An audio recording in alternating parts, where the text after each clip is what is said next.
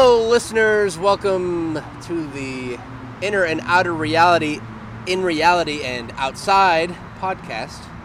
My name's Sean Penalber, as always. And with us today we have... Scott White. Scott White.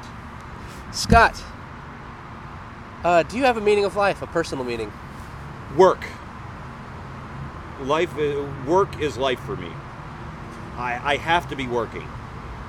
If I'm not working, I'm not happy, and I'm quite miserable. What if you didn't have to work? If I didn't have to work, I'd probably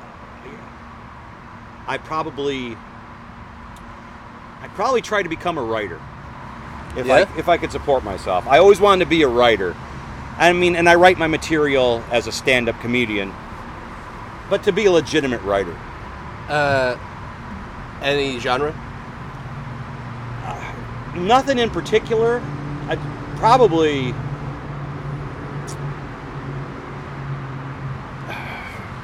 maybe... I would just... Adventure. Maybe adventure works. Ooh, that'd be fun. Yeah. Have you ever written any skits or anything? I've written sketches before. I've always written things in short chunks. I've written short sketches, and I've written short stories, and I've written my stand-up bits, which are short. But I'd like to take a stab at doing something at length, a lengthy writing project. I think go for it. It takes just like a page a day or less, you know. So I'm kind of writing I don't know what I would call it. I call it a treatise at the moment, but essentially... Isn't that what Doctor Who gets in? A treatise? Yes. Oh, a TARDIS. Oh. Do you watch Doctor Who? I have not. That's the only thing I know about Doctor Who. Yeah. That, and he has a big-ass scarf. I've seen up to the second season, and then they took it off Netflix, and I just never really followed up after that. But essentially, what I have been kind of doing, kind of for the last, I would say, decade, but as far as writing it down, only the last 2 years or so, 3 years. Essentially, my theory of what existence is, and it's something that I call funk. And so what funk is essentially literally the anything and everything. And so every particle that we exist of is this greater funk. And so if my fist is existence, then whatever that is within is just funk. And then that is within whatever greater... If we discover anything else, it's always just more funk. And so it's kind of all this connected theory of just existence. And in that, I do propose that we are essentially each other. And so that if enough time passes, because time is, so far as we know, relative and theoretical. Mm-hmm. And so it is very likely that judging how every instance, every second or every Planck second of every moment is basically in a superposition of yes or no, right? Mm-hmm. Of Schrodinger's cat. We don't know if alive or dead. If alive or dead. But when it comes to us, it's not a alive or dead thing. It's will I move left? Will I move right?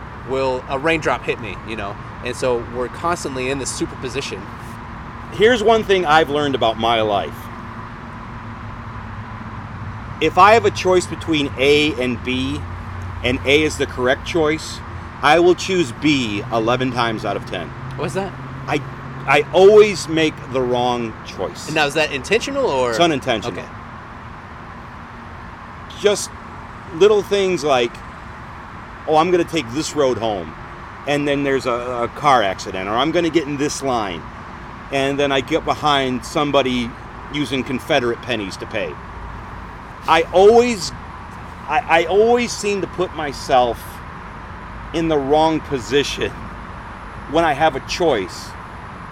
And I should say about small things, not about big things. When it comes about big things, I'm talking about snap of the moment decisions. Yeah, it's let's get in this line or this line. Let's get in this line. Wrong line. Let's take this road or this road. Let's take this road. Wrong road. But it just always seems, and I'm always trapped behind idiots. I'm always behind idiots. and I'm not trying to be funny here. I always get stuck behind somebody that just gums up my life for 5 to 10 minutes. And it's not, and it sounds petty, and I know it's not a lot of time, but if I just added up all the time that I got stuck behind somebody stupid, that's another 3 years on my life. Yeah. So in my theory of like funk, or in other people's like what I've heard and what I've examined or what I've come across through communication, I would relate that to what I call the funk providing. And so like you'll often hear me say the funk provides, and that's usually more so for moments where it's like, wow, you can really sense that this moment was kind of supposed to happen. Like, wow, like, have you ever been thinking of someone and they called you out of the blue? Or I know what you're talking. I have that with the TV shows. I'll think of a TV show, and it's not like it's not like MASH. I watch MASH it's like I've only seen maybe 3 episodes of Miami Vice, and it's like, but I've seen the same episode of Miami Vice like 4 times, just by coincidence. But we talked about that before. Like we did the podcast Have Love Will Travel, and there's a song on there called Poke Salad, and then just out of the blue I saw a sign for Hawaiian poke. Now even though it's different, it's like poke. What's the chance you're going to hear poke and see poke that close together? It's like the next day. Yeah. And I think these things happen to us almost daily. Yeah. And that's where I'll say the funk provides. And then where you're coming in on like saying that I made the wrong choice. It's like you had these decisions and you're like, I could go this way. It's like, no, at the last second you're like, no, I'm going to go the other way. And then it causes an event to happen where it's just like, oh, I wish I had chosen the other I try side. to fool the universe. Yeah. Which you can't do. You can't do because it already knows. It's like, I'm going to go to A. No, I'm going to go to B. No. And it already knows. It already knows. And it already has set you in those positions. Yeah. And I think that it does that in a way to like, again, to continue to provide. So it's like, I can't prove these things, but like, I would kind of argue that like, when we're put in those situations, it's kind of like life slowing us down and being like, you're meant to kind of be stuck behind this stupid person, driving. Because if you took that extra 3 seconds, like if let's say that person wasn't there, and you're suddenly 3 seconds ahead in time and relativity, you could get in a car accident. Like had that guy not been there, or had that person not been there, you might not have run into that person at the store that you haven't seen in 5 years, And it's just like the way things flow that sounds together. awful to me as well, running into people. I get what you mean, but any scenario of that. Yeah, if it gets too hot, we'll move to the shade.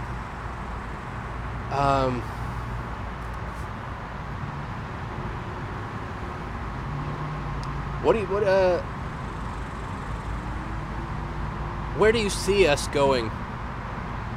What is your view on like culture and society and humanity?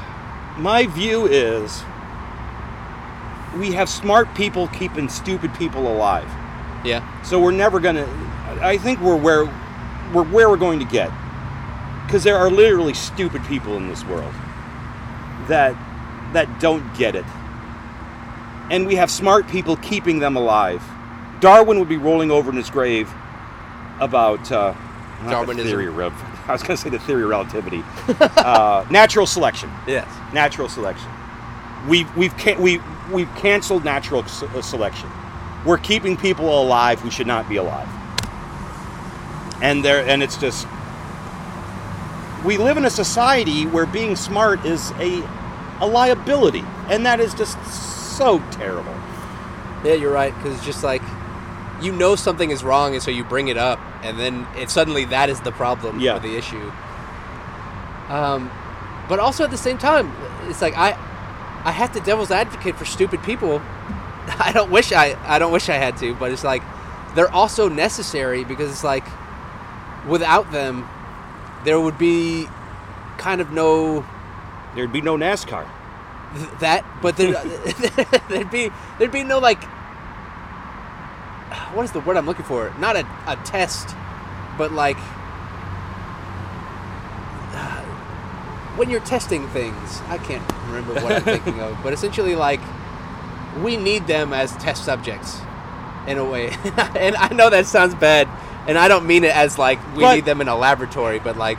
But more people listen to stupid people than they listen to smart people. And that, I think, is a huge problem, and I completely agree with. It's, for some reason, we don't trust smart people. Maybe it's the movies, maybe it's the television, it's always an evil genius. But we don't trust smart people. But we trust people who have no background on what they're talking about. Yeah.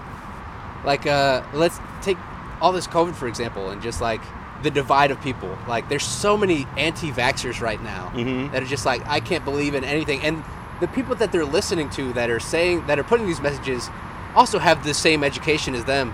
What I don't understand is they're listening to like people like Tucker Carlson and Sean Hannity, who have been vaccinated. They may not say they have, but they have, because they're smart. But their audience is dumb. And it is so manipulative. It is. And the one thing I don't understand, they're literally killing their audience, Fox News, by telling they're older people, and they're telling these old people not to get vaccinated. They're literally killing off the people who are watching their show. That is true. That is a fair point. And they still trust them. Now, and don't get me wrong, there's crazy people on the left as well. Yes, absolutely. Absolutely. But it really is insane to see these networks doing American propaganda, essentially. Yeah. And then people fall for it. People die for it. And then their families are still just like all for it. They still support it. They never catch on. What Fox News I don't get is Fox News is big business. Pharmaceuticals is big business. The vaccine, it's like, why? It's like these are big companies. Yeah, that's what Fox News is all about. Big companies. And I take that back. They secretly support big companies, but they're telling their listeners not to support. Yeah. It's a juggling act. That's making me think like maybe because they're trying to do the vaccine for so cheaply, I guess, and they're still not in America. It's more expensive than other places, but it's still not even available in other places. But I think that like had the vaccine been something that they could market like for a lot of money, maybe Fox News. Fox News would have definitely been all over. Yeah. I think that's one of their talking points. If the vaccine really worked, it would cost $1 million. We don't want that though. Like we want to take care of each other. And now, on the other hand, we're talking about the left. Then we have these left who are. It's all. If you think Fox News wants Trump back in the White House, you are wrong. Because Fox News' brand is fear. With big bad, crazy, old man, senile Biden in the White House, they can promote fear. Yeah. If you think MSNBC and CNN don't want Trump back into the White House, you are wrong. Because they are all anti-Trump all the time. And with Trump in the White House, that is their brand. Just tearing down Trump. I hate it when we're so glad that Trump's not in the White House. Here's 20 stories on Trump. Yeah. To remind you that he's still around.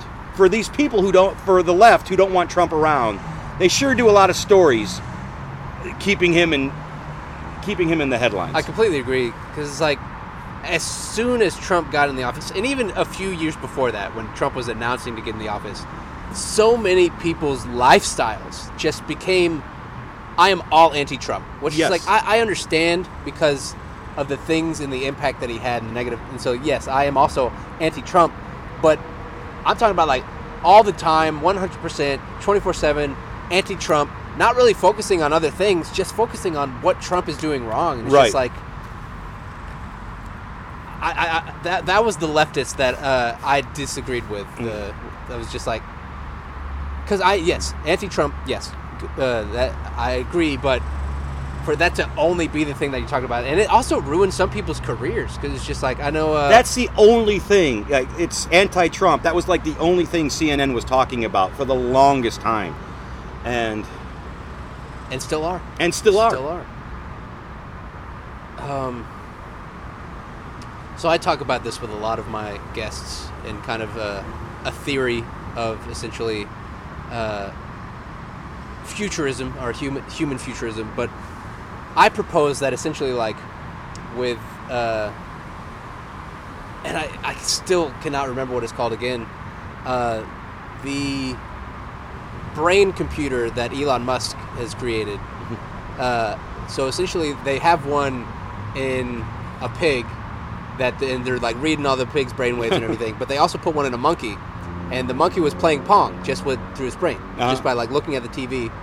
And if we continue into these networks of like being able to understand the brain through a computer or vice versa, I would hope that we would get to a point to where we could kind of be sitting or just existing anywhere, and we could just call each other, through our brains.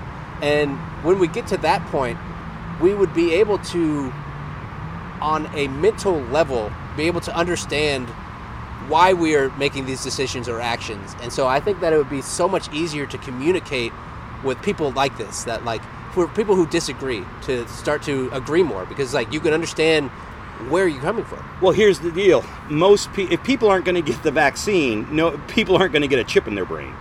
That is true.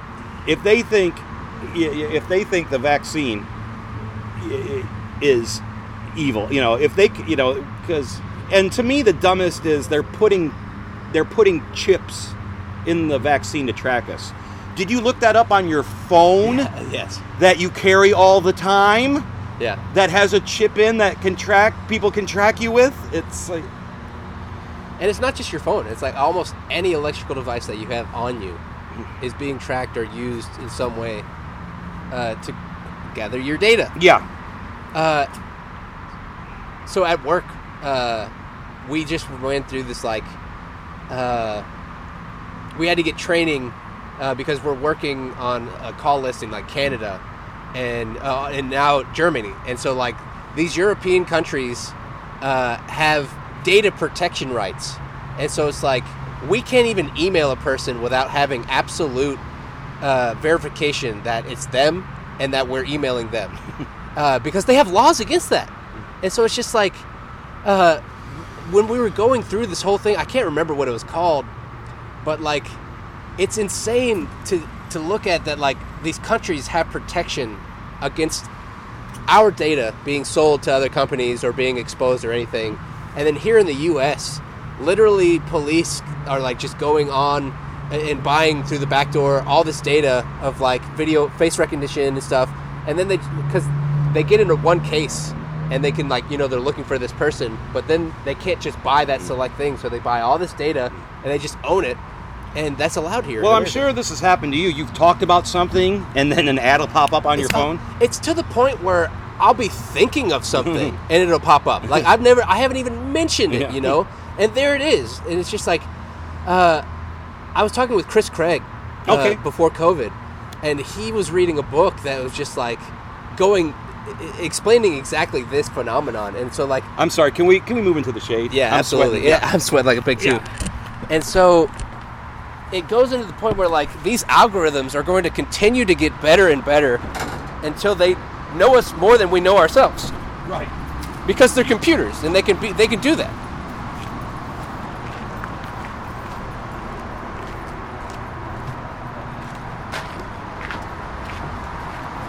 Yeah, this is much nicer.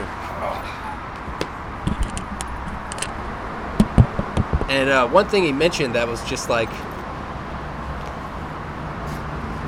such a futuristic thought is essentially like we're already getting to the point where groceries and items can be delivered by drone. And so once these algorithms get to know us even more and more and more and more, basically, like, your grocery list will automatically just be delivered to you. It's like, oh, you're out of toilet paper? We already knew that. So, like, there's toilet paper right there on your doorstep. Either you want it and you can accept it, you hit, like, yes, I'll buy it, or you hit no, and a drone will just come back and take it away, you know? It'll be nothing. But it really is just, like, all that data is being used both for and against us. And so I would recommend to everyone getting a VPN. Yeah. I mean, I don't do a lot of shopping online, so that doesn't really affect me yet. But yeah, but I'll be in a conversation. We were, my niece, she went to Alaska for a job, so I was talking about Alaska, and then I was getting pop-up ads about Alaska on my phone. It's like, wow. So the phone definitely hears that. So they don't. What I'm saying is, they don't need to inject chips into us. Yeah. To track us. And I don't know where that came from. It's just fear and propaganda and everything.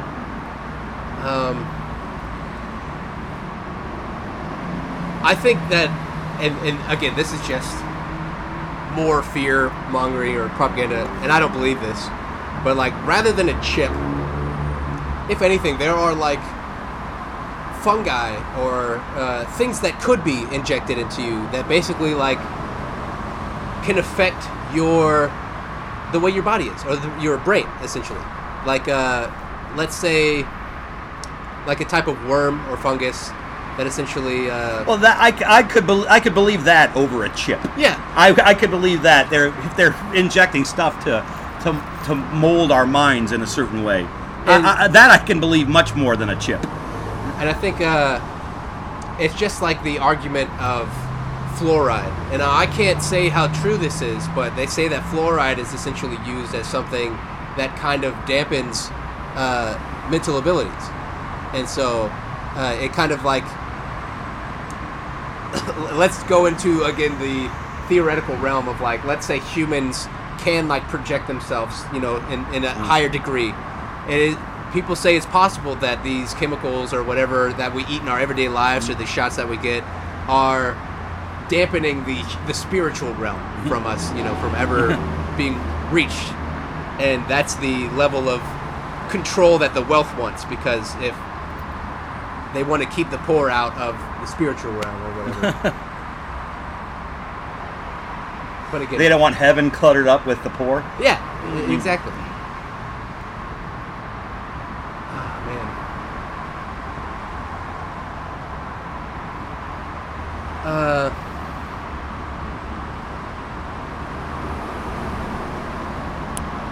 What do you think about, like, how do you think we would step out of all of this? How do you think we would reach better understanding of each other? I don't think we can. I don't think we can. Really? I think we're too far apart. The sides are just too far apart. People are too unwilling to compromise. Yeah. I don't think we can. I think it might get a little bit better, but I don't think we will ever truly step out, because somebody once said the answer to everything is money. So everybody being on the same page, there's no money in that. That totally could be. But there's too much money now. People aren't going to sacrifice the money that they're making now to possibly make money in the future. There's too much money with Republicans, just two sides going against each other. Something that I've been postulating lately or thinking on is essentially like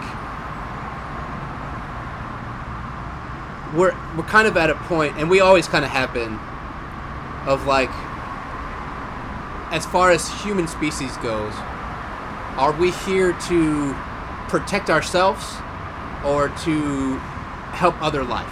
Like the life that, like, let's say, for example, the life that we have here, like animals, insects, fish, all these species, is it our job to help them to live like us, or is it our job to essentially just let us thrive?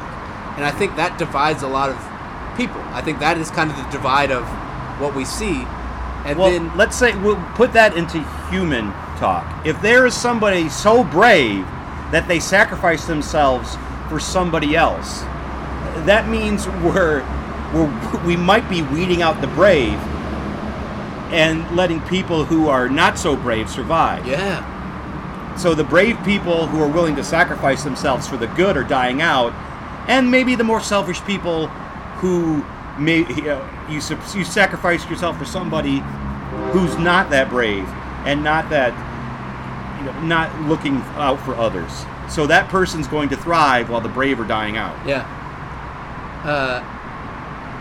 And so something that like feeds into all this is like, if we were to ever get like alien contact or another species, or like let's even say like another race, like let's just say that somehow humans, like another race happens, I think that like as long as we treat them different, you know, like it's just like, I think that's where we're at right now. It's like there's still racism, sexism, classism, all this divide, and like if an alien species came down and we were just like, nah, that is where that divide is. And like now, like suddenly there is no trust, you know, because it's just like, no, you're different, we're different, we don't want I don't mind aliens, but I don't want one dating my sister, you know what I mean?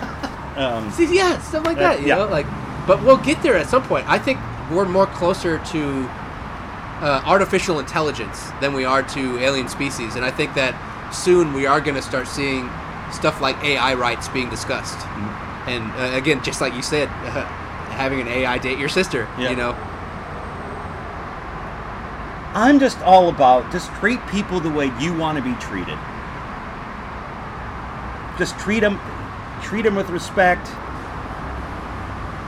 and just all people. And if somebody disrespects you, then try to be the bigger person and let it be. Yeah, turn the other cheek. But society teaches us otherwise, you know. And unless you're like a good moral, unless you have stuff that's teaching you these good morals, like almost every day. The media, the movies we watch, the movies especially. If somebody disrespects you, you kill them. You beat them up or you kill them. And like video games teach us that, movies teach us that, comic books teach us that. They have some of these strong morals in there, but again, like it's not the most memorable part of it. No. And it's just like, how do you combat that? And it's such a almost impossible question. The nature and nurture of people. Mm-hmm.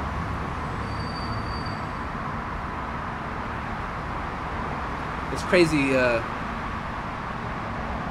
I'm in a moment of just like being present right now, of just like, I've driven by this spot so many times in my life, especially like right there on 59 and then this bridge right here. But had I ever expected I'd be sitting right here, you know, doing a podcast? It really is just like, I'll sit on that bridge. There's a bridge right over here, and I'll have my phone and my earbuds on, and I'll just sit on that bridge and watch the cars go by underneath me. It's legit.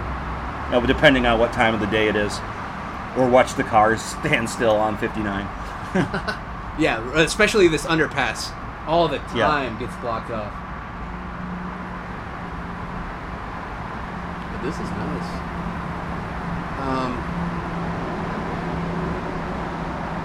And I'll shoot baskets over there. There's a basketball court right over here, right next to We're doing this podcast right in front of a very nice ball field that has been maintained. How often is this used, do you think? I see kids here quite a bit. If there's not a game, there'll be a dad and their kids out there just tossing the ball around. Got a backstop. It's really, really nice.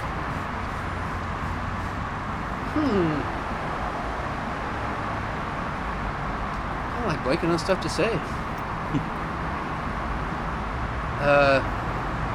What's on your mind? Like, what is your mind saying right now?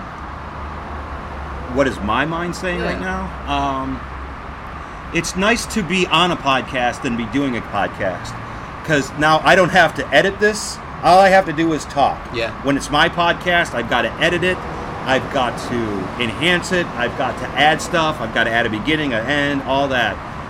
All I have to do here is talk and wait for it to come out and just promote it on my page. And it'll be out Not this week, but next week.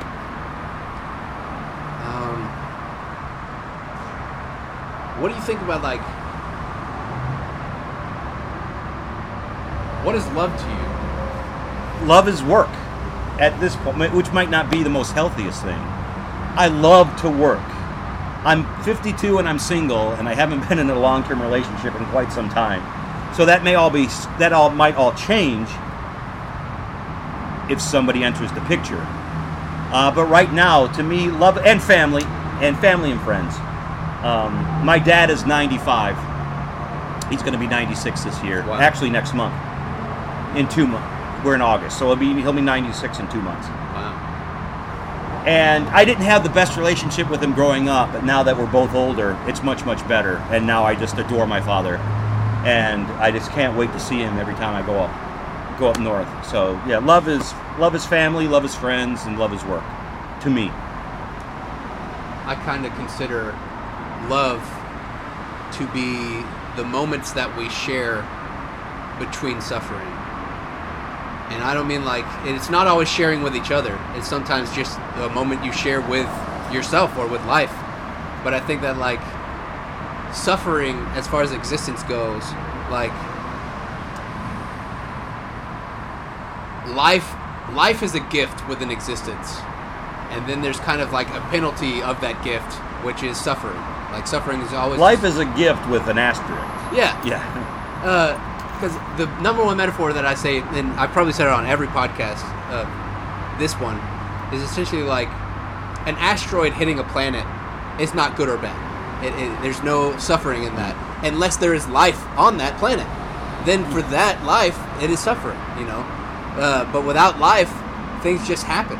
Things just do. Things just are. And so, like, that's why I think that love is essentially those moments that we share between that, where it's just like, wow, this is good, you know, like, I'm not suffering at this moment, you know, like, I can share this moment and be present. And so I think it evolves more than, like... But to me, love is fleeting, because to me, those moments don't last that long. No. Yeah. They're very, very short. And I wouldn't say the suffering creeps back in, but I guess reality creeps back in. And what I consider suffering and what somebody else considers suffering are two different things. Yeah. But my love moments are usually quite short. Like during a show, my love moment is, even if it's a bad show, it's like I guess I can't concentrate on anything else when I'm doing a show. All my attention is on that. Which is what some people give their spouse or their pet or whatever. Mm-hmm. And people who can divide their love. Because some people are just single-minded. Do you know Andy Huggins? Yeah. Andy Huggins is a fantastic stand-up comedian. Yeah, he's been doing it forever. He's been doing it forever. And that's all he does. That's his life, stand-up. But then we have people like our friend Jordan McMillan, who is not only a fantastic comedian, but she's a fantastic businesswoman. Mm-hmm. She is a fantastic wife. She is a fantastic mother. She gets love out of all of those. Yeah. So her love has spread out where Andy's love is in one place. And I'm not comparing. I'm not saying one's better than the other. I'm just saying that's how people are. Mm-hmm.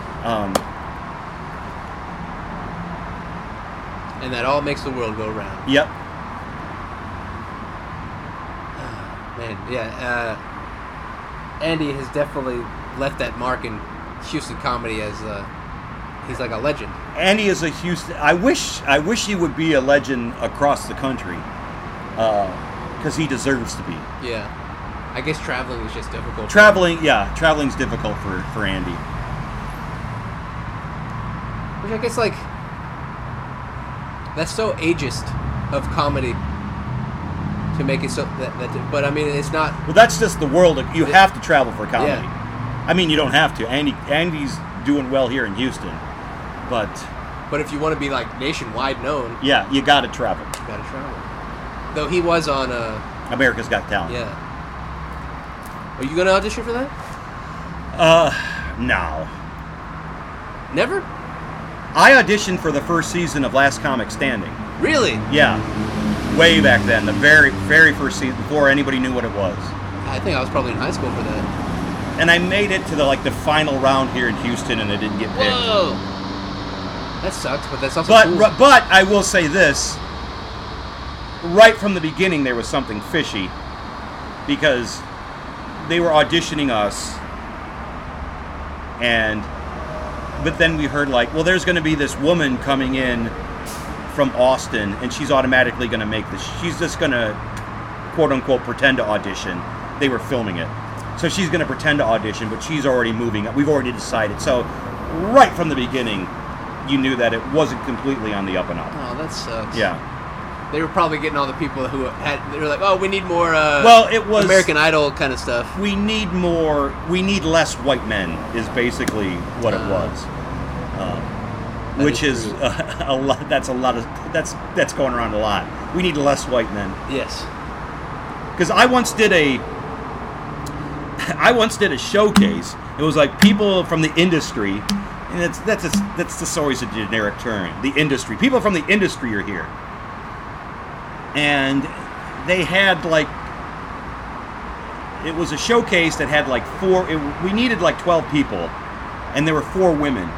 So they needed men to round. They could only get 4 women, and they basically told us it's you don't really need to bother. They're here to see the women, but we didn't have enough women to do a showcase, so we're putting you on this showcase. But it doesn't matter because they're not interested in you. So, white man problems.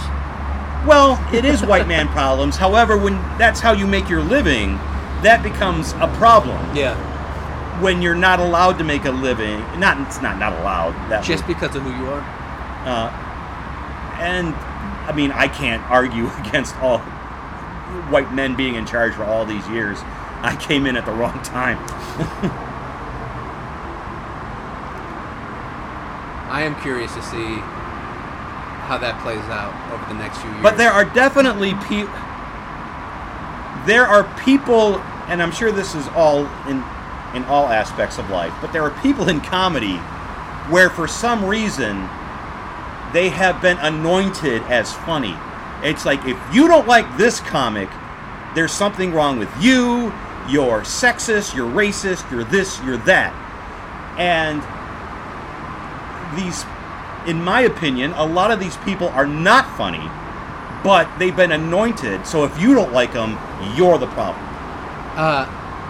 I've seen that, and then I've also seen those same people be gatekeepers, to where essentially it's now that they're on top, it's you're a new comic, and you're gonna be like, hey, can I get on a show? And they're like, oh no, they keep the gate. They're like, no thanks, just keep doing keep going to open mics. Maybe I'll see you on a show. Yeah, because there are a few comics out. I don't know who bopped them on the head and said, you're not gonna be funny, but you're gonna make it, because for some reason it's like, you don't like so and so, you're a pig.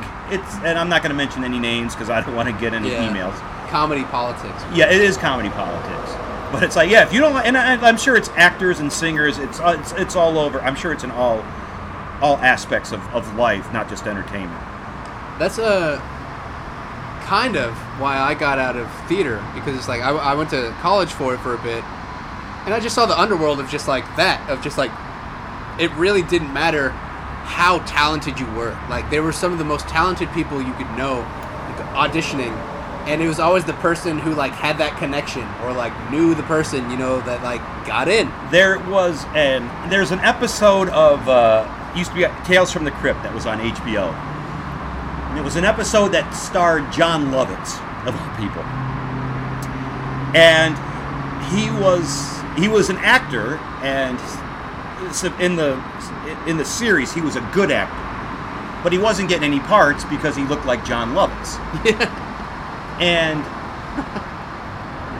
this other actor who was better looking was getting better roles, and John Lovitz was convinced, it's my acting ability will help me get these roles. And this other actor, this good-looking actor, goes, "I'll prove it to you. I'll audition for Shakespeare. I've never done a Shakespearean play and he got the part." And Jon Lovitz went on to murder him. And actually, the part that he got was Yorick. So it was the skull. So basically, the people putting on the play were crazy. They killed Jon Lovitz and used his skull in Hamlet as Yorick. But that's it. Politics and connections. You gotta have it. Yeah, absolutely. And I'll admit, I have some connections that have helped me get work, but it's based on, but they have no problem recommending me because they know that what I do and that I deliver. You've worked up to it. I've worked to the point where I'd like to think that I have a pretty good reputation in comedy, where I'm funny and I'm very easy to deal with. I got one of the best compliments one of the best compliments ever when a club owner says, "I know when you're here, I don't have to worry about anything because I know you're not gonna come in drunk and try to fuck the wait staff." And that was one of the best compliments. It's like he's basically saying, "You're going to come here, you're going to do your job, you're going to do it well. I don't have to worry about you off stage or not showing up." What is your personal experience with the comedy scene and drugs and alcohol? They're not what they used to be. It used to be, when I first started comedy, everybody wanted to be like the bad boy comic. They wanted to smoke and drink, and they would go up on stage. You know, I'm a comic and I'm a rebel comic. They wanted to be Sam Kinison, the party animal off stage. When I first started comedy, a cheat night would be where a married comic would cheat on his wife with a groupie or a fan. Now cheat night is, I get to eat KFC because my wife won't let me eat this at home. So there's been a huge shift in comedy. I think the bad boy, the drunk comic, the pain in the ass comic is sort of gone the way of the dodo. No one wants to work with him. Nobody wants to work with him. Yeah. Unless they're super, super talented and bring in super, super amount of money. But that only lasts for so long too. Yeah. When I was getting into, in 2012, when I was getting into stand-up and improv, I kind of I was doing both. I was going to open mics, and then I was also, trying to get on stage for improv. But it's just the whole, all the open mics are at bars, and so everyone's drinking or doing some sort of drug. Mm-hmm. And at the time, I was sober. Yeah. And so it's just I didn't want to be around this crowd, and so improv was just where it was at. And so I would go there, and everyone's improv has a much better. There's sort of a depression surrounded by stand-up. A lot of stand-up comics are miserable people, and I don't mean the fact that they're bad people. It's just that they're just miserable in their own lives. Improv, it's just the opposite. Most of the people in improv are up or happy and peppy. I notice that whenever I work with comic now, and once again, I think it's coming along. I think comedians are getting a little more and more cheerful now than they were, but for a lot of time, it was a lot of depressing, cynical talk. Cynical, that's the word I'm looking for. Yeah. There's stand-ups are a lot more cynical than improvisers. That is totally true, and I had always known that, but putting that into words, that's hitting the nail on the head.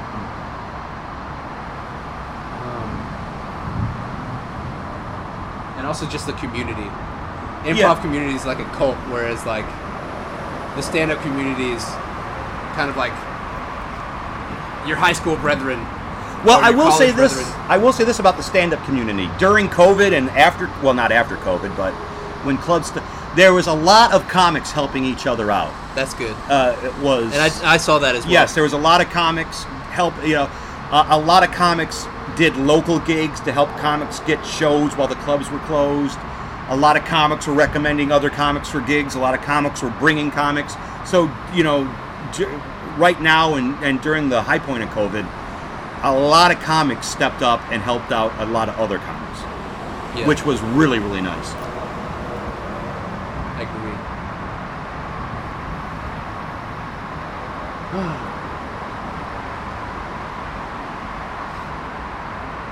Sorry I'm blanking so much. I'm just kind of in the moment. Well, it's going to storm here in a second, it looks like. I hope not. We're not too far from the current.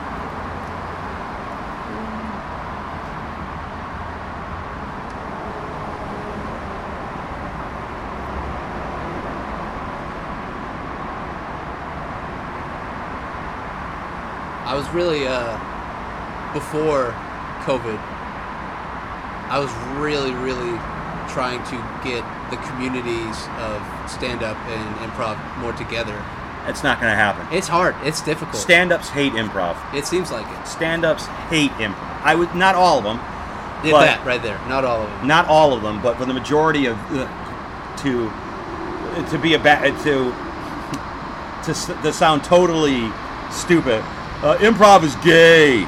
That's how most people feel. That's how most stand-ups feel about improv. That's such a shame because it is such a shame. Improv, at its core, is about how to better listen and communicate. Yeah, and I think every stand-up could do that.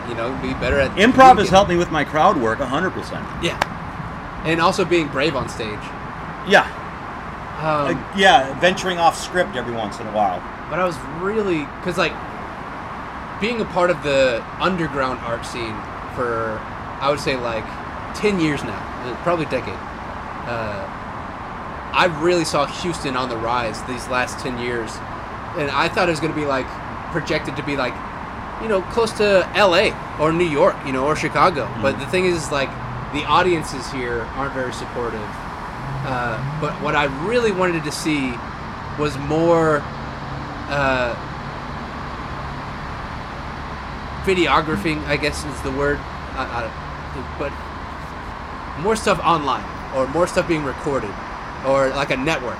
I could really see Houston benefiting from a Houston improv network, not just improv, but a Houston comedy network, to where you could essentially go online and watch people in whatever club that just has a camera up, and just you pay a subscription and you can scroll through all these. Well, I would think you would have to pay because a lot of comics don't want their material online because if somebody sees that, then they're not going to be surprised if they see it in the club. Plus, they're not making. If a comic was making money off of it, yes, 100%. That's what I'm saying. Let the comic decide if it goes online or not. There should be a subscription. and then only select shows go online. Only select shows. The comic needs to be in the loop about what the material of theirs is going up. They can't.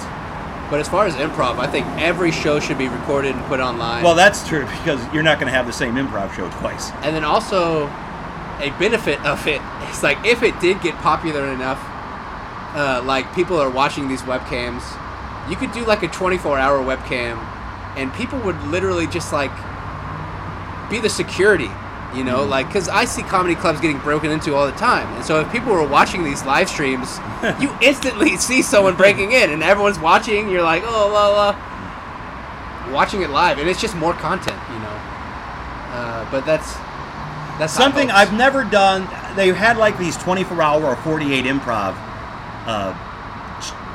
challenge where a place will do improv for 24 hours straight. It won't be the same people or 28 or 48 hours straight. A festival. I've always wanted to do that. I have this. I have some of these old comedy albums, and it's these old Vegas comics. And it's the front show, the front side one is the 2 a.m. show, and then side 2 is the 5 a.m. show. It's I'd love to do improv, or I'd like to go back to that. Yeah. If I could just do Vegas and just do a stand-up show at 3 a.m, and just see who shows up and who does that. And it sounded, from the album, it sounded like the place was packed, and that was, that was old time Vegas. But that's also Vegas, yeah. That's something where nightlife, there's still going to be a bunch of people. Yeah, it would have to be Vegas or some place known for being 24 hours. But yeah, I'd love to do improv at like 4 a.m. Being a little punchy. I also, so with my music, I have over 24 hours of music. So like, I've wanted to do a performance piece where it's basically like a 24-hour show. And so basically the music is just at a location playing, and anyone can just come and go for 24 hours. Right. I just need a venue. But I thought it would be a fun idea. But also doing that with comedy, that's something Station would do. I could see them doing that. Or the closest would be Secret Group with their Come and Take It festival. But I don't think they go all night. No. Well, that's about 51 minutes. 51 you got minutes. Anything else to say? Or any last thoughts, words? Go out and support comedy. Yeah. Wherever you live. Support live comedy.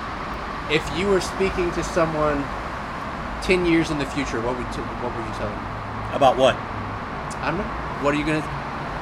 anything, I guess. About 10 years in the future? Yeah. Still support live comedy. Yeah, amen. The live comedy is going to be one of the last bastions left where you can pretty much... Like, stand-up is pretty much the last place where you can say what you want. Yeah. Whether it be politically correct or whatever, or unwoke or woke. Stand-up is pretty much, and it's some improv troops. I'm with Comedy Sports. We were clean. But, so I would just say, yes, do what you can to support the local talent, because that will help your city. If the local talent is great, that's going to help your city grow. I completely agree. And that's why I wanted to see that's why I wanted to make that network and just like blow it up and make it nationwide, not just here. Because I completely agree with that. Well, Scott, thanks for being on. Well, thanks for having me. And everyone, thank you for listening. Take care.